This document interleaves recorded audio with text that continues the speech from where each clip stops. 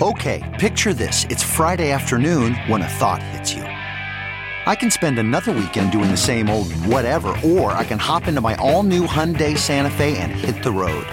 With available H-Track all-wheel drive and 3-row seating, my whole family can head deep into the wild. Conquer the weekend in the all-new Hyundai Santa Fe.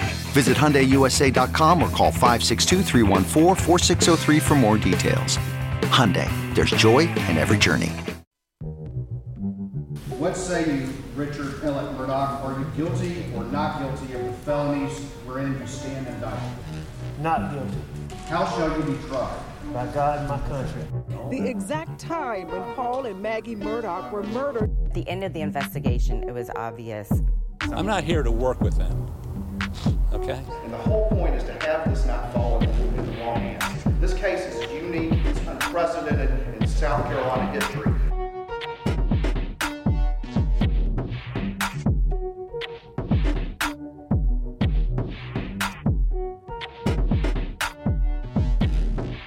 You encouraged her to go to Murdaugh? I did. Was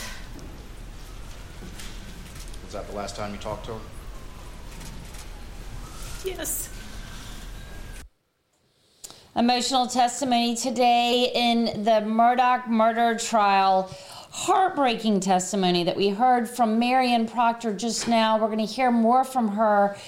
She's the older and only sister of Maggie Murdaugh. They were extremely close, according to Marion. We heard her testimony as well as her husband, Bart, got up on the stand.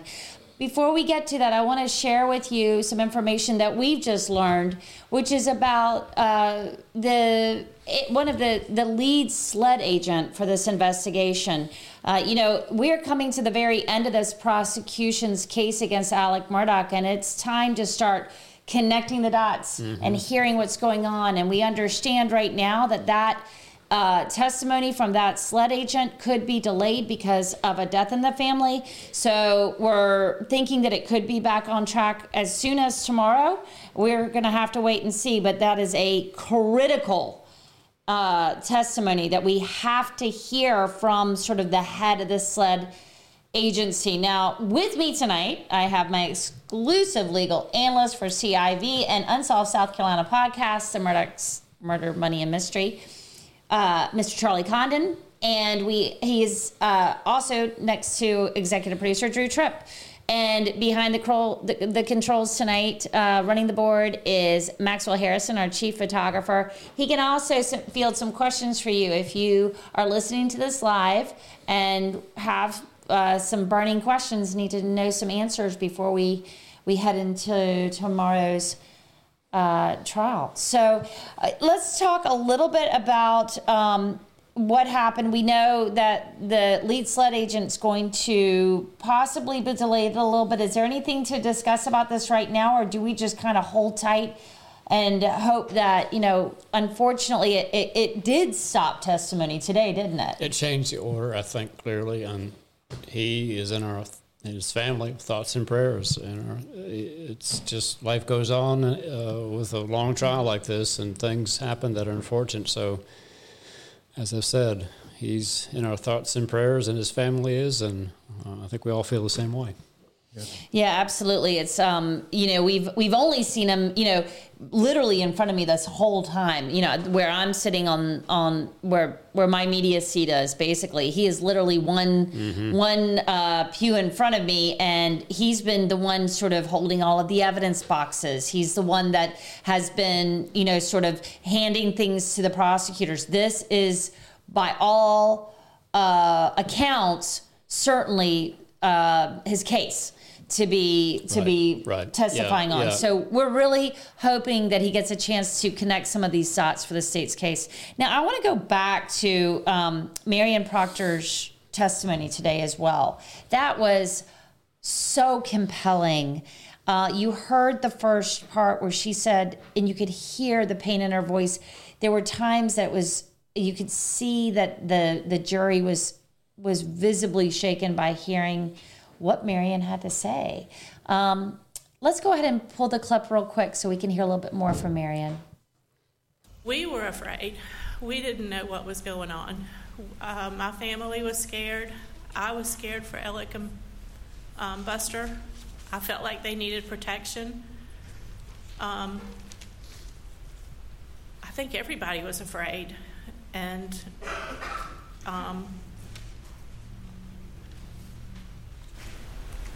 Alec didn't seem to be afraid. I did at one point ask him if Maggie had suffered, and he assured me that she did not.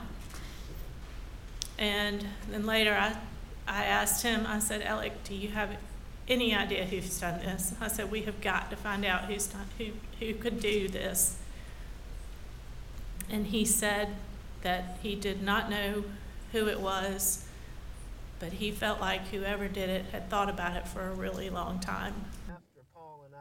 That was just the most eerie thing. Wasn't it? To hear her saying this. And knowing how close the two of them were. What did you make of this testimony? Powerful testimony. I do think the emotions were very raw in that courtroom, and the jurors, of course, had gone through yesterday with the autopsy photos, and they had them again this morning, and then they had this later this afternoon. It was just, I think people are a bit drained by it all because of the raw emotion, but she was an important witness, I do believe, for the state. Overall, there are a few things the defense got out, but basically, from the state standpoint, this is the first time you had someone from Maggie's family there. Mm-hmm. And that changed, I thought, the dynamic of inside the courtroom. And then what she had to say, she also had to say, in addition to that sound clip, she also, which I thought was very compelling, she said that the defendant's main motivation after these murders was not to find the killers, but was to clear Paul's name. Which I thought was hard to think about that, right? Your wife's been murdered by someone you don't know who that might be. Your son's been murdered. You would think all your energy would be in bringing them to justice. Mm-hmm. Flipping that around, if the state of South Carolina is wrong and this case is not founded, you're also being prosecuted. You're an innocent person sitting here in Walterboro, South Carolina, being accused of what you didn't do. So it's a double travesty or injustice that way. So I thought her putting in that timeline that when she was dealing with him, that he wasn't worried about catching the killers so much. He was worried about clearing Paul's name. That I thought was a strong piece of circumstantial evidence. What do you think, Drew? I agree. I think she by far has been the state's most powerful witness to date. We can add a little bit more context to some things, what you were just mentioning. First of all, when we played that soundbite a minute ago, we edited that down a good bit for time. I'm sure if you were watching along with the trial, you realized that. One of the things that she said in there was that she asked Alec if Maggie had suffered, and he said she'd not, but then she paused, and we didn't play this, but she paused and said, now she's not so sure. Right. More and more throughout listening to her testimony today, you could tell the doubt has long since set in for her, mm-hmm. and for it would seem her side of the family, Maggie's family. There's so much with the context to add. We learned today she's the one who told Maggie to go to Moselle. Mm-hmm. That was the first thought that we played. Yeah, that she'd encouraged her to go to Moselle. And I'm really. There's so much. She felt guilty about that, didn't you feel? Very much so. It's so unfortunate she feels that way because why would she not encourage her to do what she did? Well, and she encouraged her because the story that we've heard all mm-hmm. along is that Maggie indeed was asked to come, as was Paul, to Moselle by Alec, and that Alec didn't like to be at Moselle by himself, and now Alec was dealing with his dad going into the hospital and all of this drama going on with his own parents. Oh yeah, that was another point from the state. Remember the testimony about that she encouraged her to go because the thinking was that they were going to visit Alec's parents, right, at Elmira. Mm-hmm. And she didn't go there, right? And so the defense tried to explain that in cross-examination, which I think was somewhat effective, in that Solicitor Murdaugh had gone to the hospital, so therefore she didn't particularly like visiting the in-law with Alzheimer's. So they tried to temper that a bit. But I thought that was powerful, though, that there was a change. She thought she would be at Alameda, didn't go that day, and said she was murdered that day. Yeah, So- that was I think that was one of, I mean, she didn't say it was one of her red flags, but it certainly seemed like that was one of the things that was casting doubt into Marion, early on. And then the fact that when she kept on asking, are you looking for the killer? Like, what are we going to do about this killer? Where is the killer? And then he's like, well, we're going to really be able to clear Paul's name now. And she's like, wait a minute. We've got a killer on the loose. And she's so worried about the safety for Buster, too. It's not just about Alec. This is a horrific situation. Yeah, right. And to jump forward a little bit, what's so interesting about this is that then she became disabused of believing Alex because of the roadside shooting. Remember that testimony? Yes, absolutely. And so where we stand now in the trial, which to me, from a legal standpoint, is fascinating. Judge Newman, wisely, because I think this is a critical decision he's got to make, is the state wants to put in evidence. I don't think they particularly want Eddie Smith to testify, but they want to put in evidence of the roadside shooting to paint the fuller picture of Alec Murdaugh's motivations. The defense is objecting really strongly because this happened months after the killings. So how could this be a motivation for murder?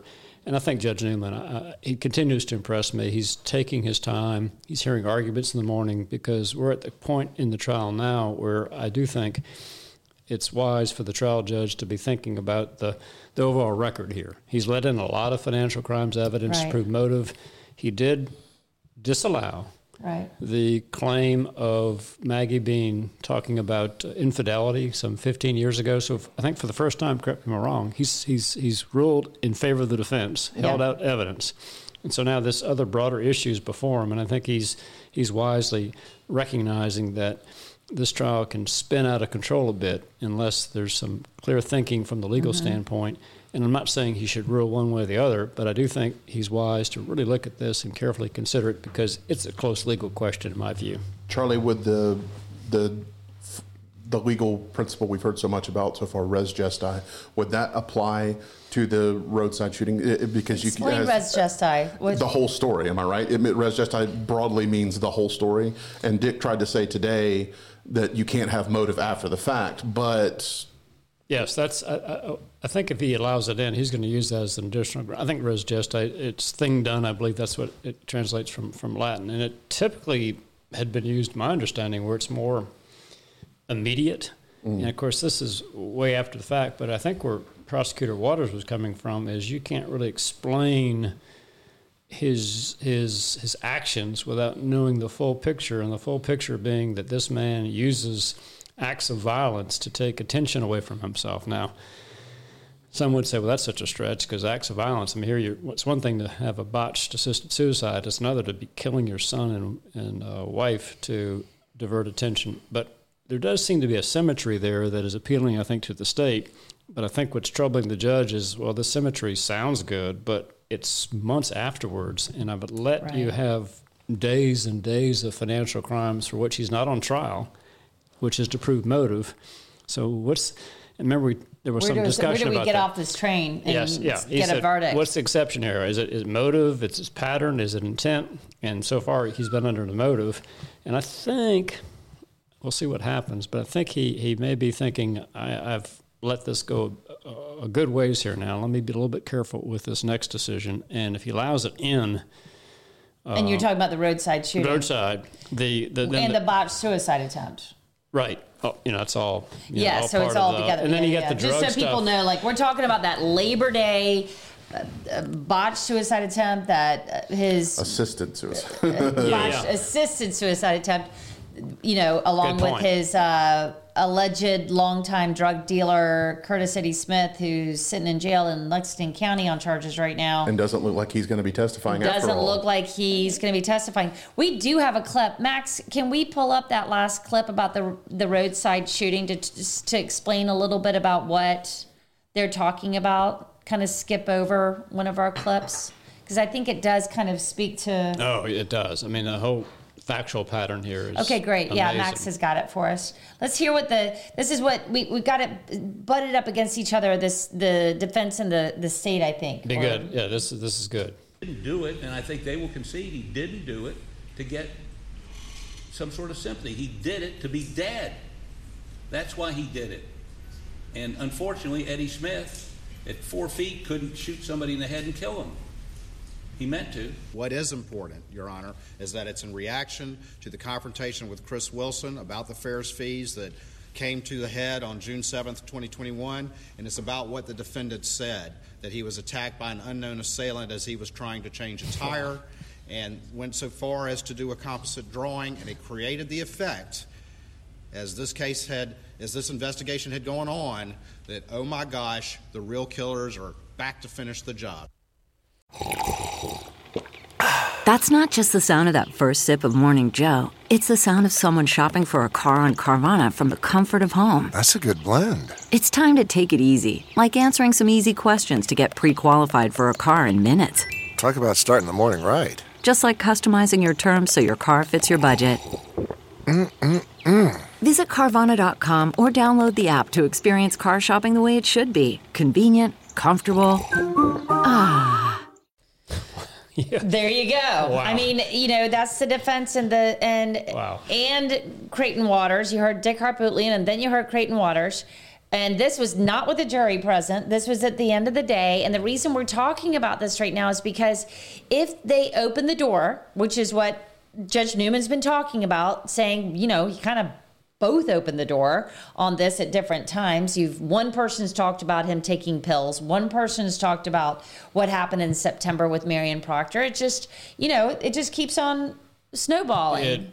Snowball is a good word. And of course, we did have the little detective testimony from Marion Proctor, right? Well, and we have that as well. Which is reference to drug usage and watching his father not use illegal drugs. And so it worried me on so many levels when I heard that. Didn't it worry you? You're like, wait a minute, Paul Murdaugh, the victim of this brutal murder, used to go look for pills from his dad? Is that what? To make sure he was on the straight and narrow. To make sure he was on the straight and narrow? Yeah. So was this a family? So does that mean it was a family secret that this has been brewing for a while, this whole pill thing? Mm-hmm. Yeah, and from a legal standpoint, I think where Judge Newman is, he let the financials in. He's noted that the defense has also, along with the state, has had reference to drug rehab or drug usage. Now we have the little detective testimony in relative to Paul. And so if he goes with letting the Eddie Smith testimony in, wow, where does it stop? So I think that's where we are from a legal standpoint. Max, do you want to play that little detective for us so you can hear what Marion Proctor said on the stand? If there were pills in the house that his dad was taking that he wasn't supposed to, Paul was determined that he would find them. You know what's really telling about that? Or the really interesting inside baseball look at that? If we'll remember back to early in the trial, there was a SLED interview with Alec Murdaugh on June the 10th. And in that SLED interview, June 10th, Alec Murdaugh told them Paul was an intuitive little guy. He was like a little detective. He did not. Right. Yes, he did. Yes, he did. Yes, he did. And that's where that's where that nickname came from. Wow. And to hear that nickname, Little Detective, was given to him by his mom because he was looking for pills. Wow. One thing that we heard at the beginning of Marion Proctor's testimony, and this isn't about me, this isn't about any of us so much, but to give a little insight into it, she said at the beginning that Paul was misrepresented, had been misrepresented in the media, and I think we're hearing largely from everyone who's talked about Paul, whether he was driving the boat, whether he wasn't driving the boat, whether he did have an alter ego when he drank too much or was partying too hard, and who doesn't have that alter ego. As I've joked before, I think I'm the funniest guy in the world when I've been overserved, and my wife and a lot of people in my life will tell me, "You're not so funny, bud." And you're also invisible too, right? Yeah. That's an inside joke for everyone. Again, not trying to make light of this, but Maggie saying that Paul has been misrepresented and that he's such a sweet little boy, and again, I not to make this about myself, but to give a bit of an insight. A child of an addict, the child of an alcoholic, an addict in general, and you grow up in an environment like that, you can make, you do things. It would not be entirely unprecedented for a child to go and pour out the liquor bottle or dump the pills down the drain and to play that protector role, because there's a lot that you can psychoanalyze with it. It's a self-preservation. You're trying to increase stability in the home. You're trying to protect yourself. And at the end of the day, Paul loved his dad, I'm sure. Well, it sounded like that. There's so much, that was such an enlightening bit of testimony as to who Paul Murdaugh was in the life, to me anyway, who Paul Murdaugh was and the life he lived. And why would Paul need to be a little detective? Because it says a lot about Alec and who he was behind closed doors. Yeah. Yes. There was a lot going on in that household, and we just barely got to scratch the surface today with what Marion was telling us. It was stuff that we wanted to know. We kind of wanted to hear from, possibly even from John Marvin and Buster and Randy, to some degree, to kind of let us understand what was going on. Max, you've got a question for us, don't you? Yeah, going back to when Dick Harpootlian was talking about the incident on the roadside, I thought there was something that he kind of said that if you're the prosecution kind of bodes well for you as a second shooter, when he says Eddie couldn't hit him 4 feet away. Right. And if he was able to help him commit assisted suicide and he's 4 feet away, how could he have shot Paul? Right. Oh, yeah. So, well, that is interesting. Yeah, that takes a leap of logic to be able to believe that the story was true. The story we're getting from Eddie and Alec is entirely truthful either way. And I think that gets into our jumping off point here about Eddie. Dick Harpootlian made the point today. Eddie Smith has told 6 different stories since he's been in custody or since he's been questioned about all of this.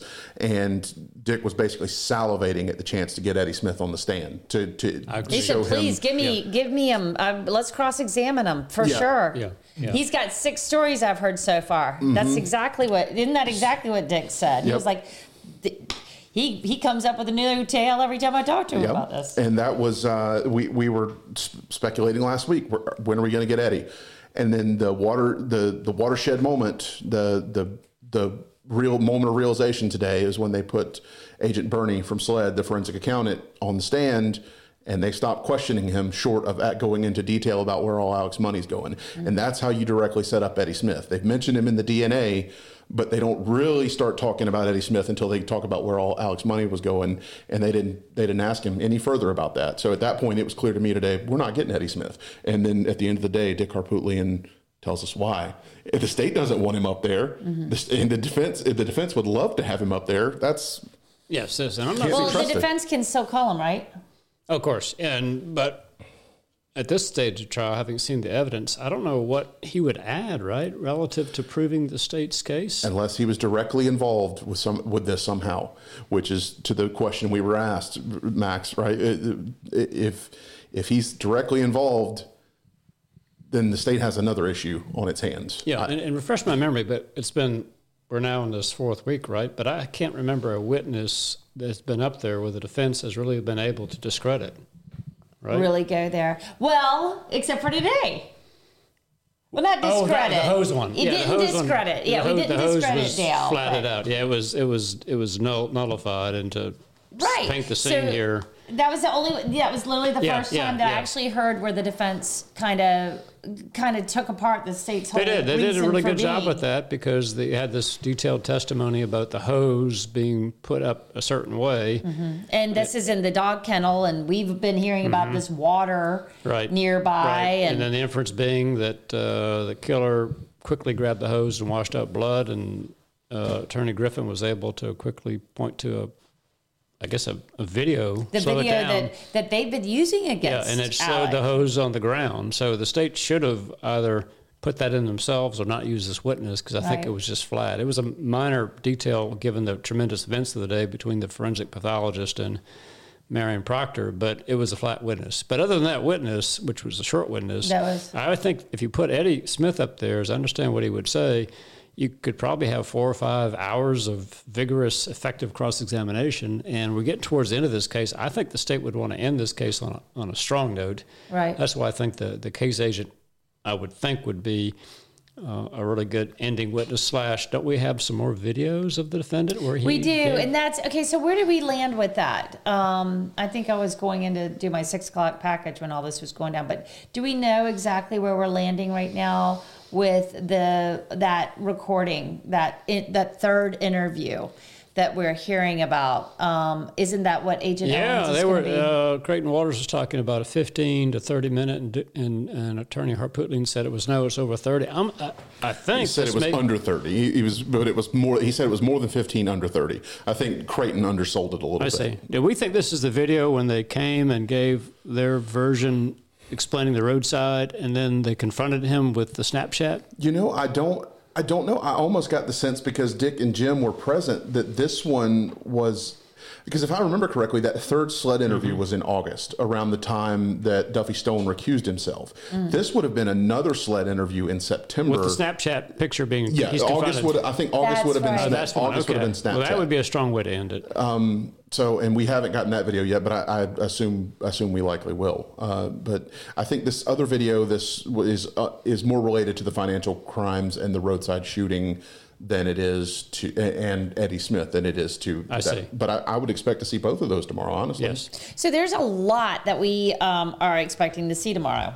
Yeah, and I think almost too much. Can you say too much? I think we're looking into another day, right? Yeah. But I don't think it's a fair statement. Now we've talked about this, but there's puzzle pieces still around, and I am waiting for the state of South Carolina to pull it together some, right, before they end their case, because there's some confusing, I think clearly incriminating circumstances out there. But I would think they would want to have one witness to wrap some of this more together before the fence kicks off their case. Well, and we've got, so let's think about these dead ends before we get, dead ends, loose ends. They're not dead ends, they're loose ends.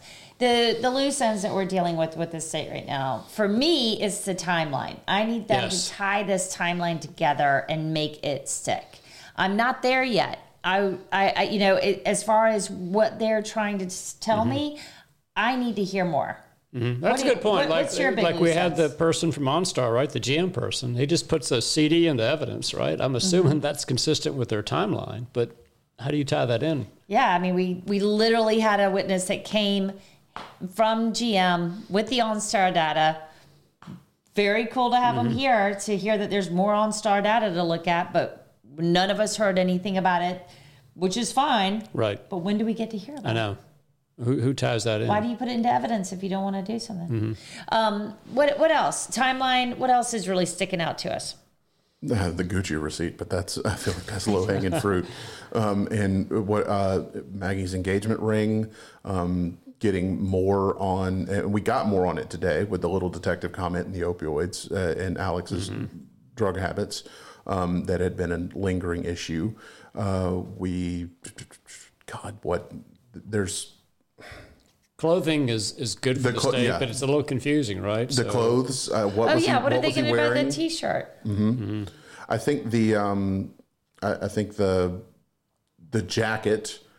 They need to make clear what they intend to say about the jacket. Like, what are they trying to? I think we know they're trying to insinuate that the jacket was used to conceal weapons or some other items that were present at the crime scene and got gunshot residue on them. Right. And that's why that blue jacket is important. Those are the main ones. What is the exact time between the kennel video in the death of about 5 minutes. 5 minutes. Yep, they can.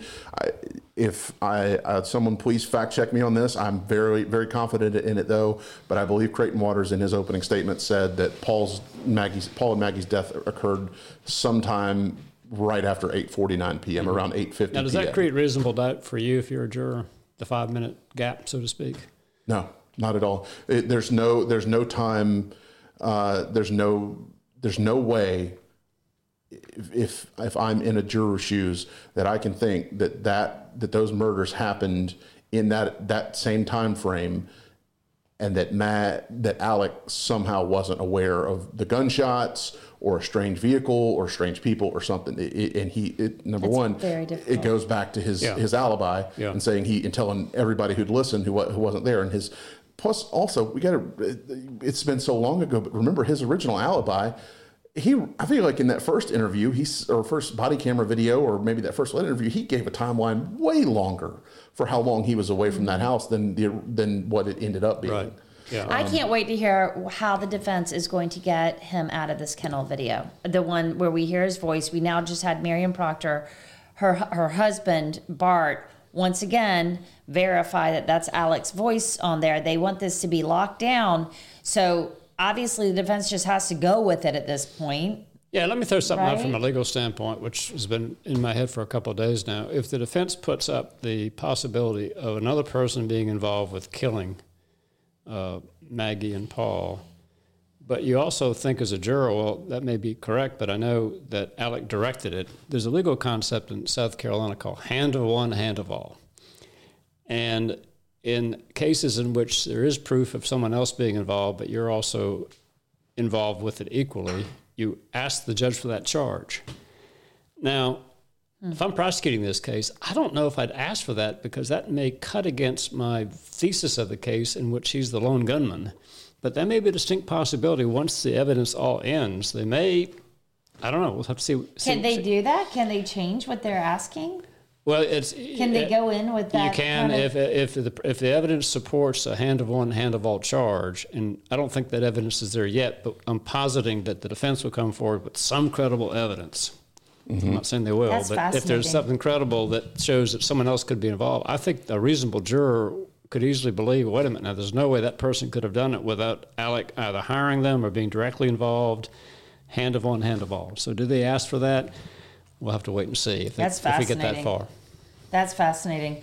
Well, we've got a whole nother day ahead. Oh, wait, but Drew's got one more thought. Just one that has been on my mind since early on in the episode. Early on in the episode, talking about Maggie, Marion Proctor, Maggie's sister. She said, and she was talking about how Alec was focused on clearing Paul's name in the boat case. Mm-hmm. That wasn't new ground.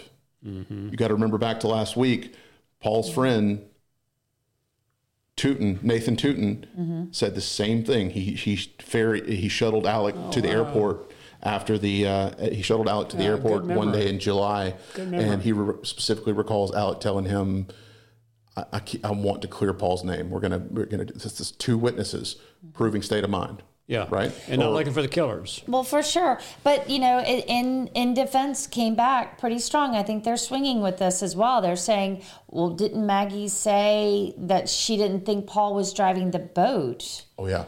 Which I thought was fascinating. That was what Marion testified to, that Maggie didn't think Paul was driving the boat, and that this had always been a very big thing for her. Now, I could see the defense sort of obsessing over this point and saying that he was not in his mind, he wasn't in his right mind, and he was thinking this was the only way he could make things right, was to do what Maggie always wanted, which was to make her boy clear of these charges, basically. Wow. So I'm just kind of coming in from left field on that a little bit, but I could see defense really playing with this part. The state has a fertile field for Alec's state of mind on the other side. Sure. And the actions of a grieving person. I mean, look at him. He's lost 100 pounds.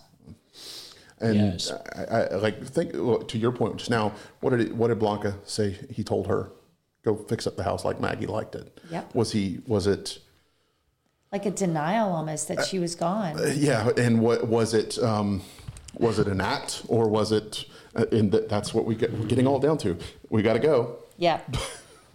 But that's it's just something to think about for as we go into this, because we will be wrapping prosecution, getting into defense at some point, and we will start hearing about this. So we will have more for you tomorrow. Thank you so much for joining us on Unsolved South Carolina, the Murdaugh Murders, Money, and Mystery.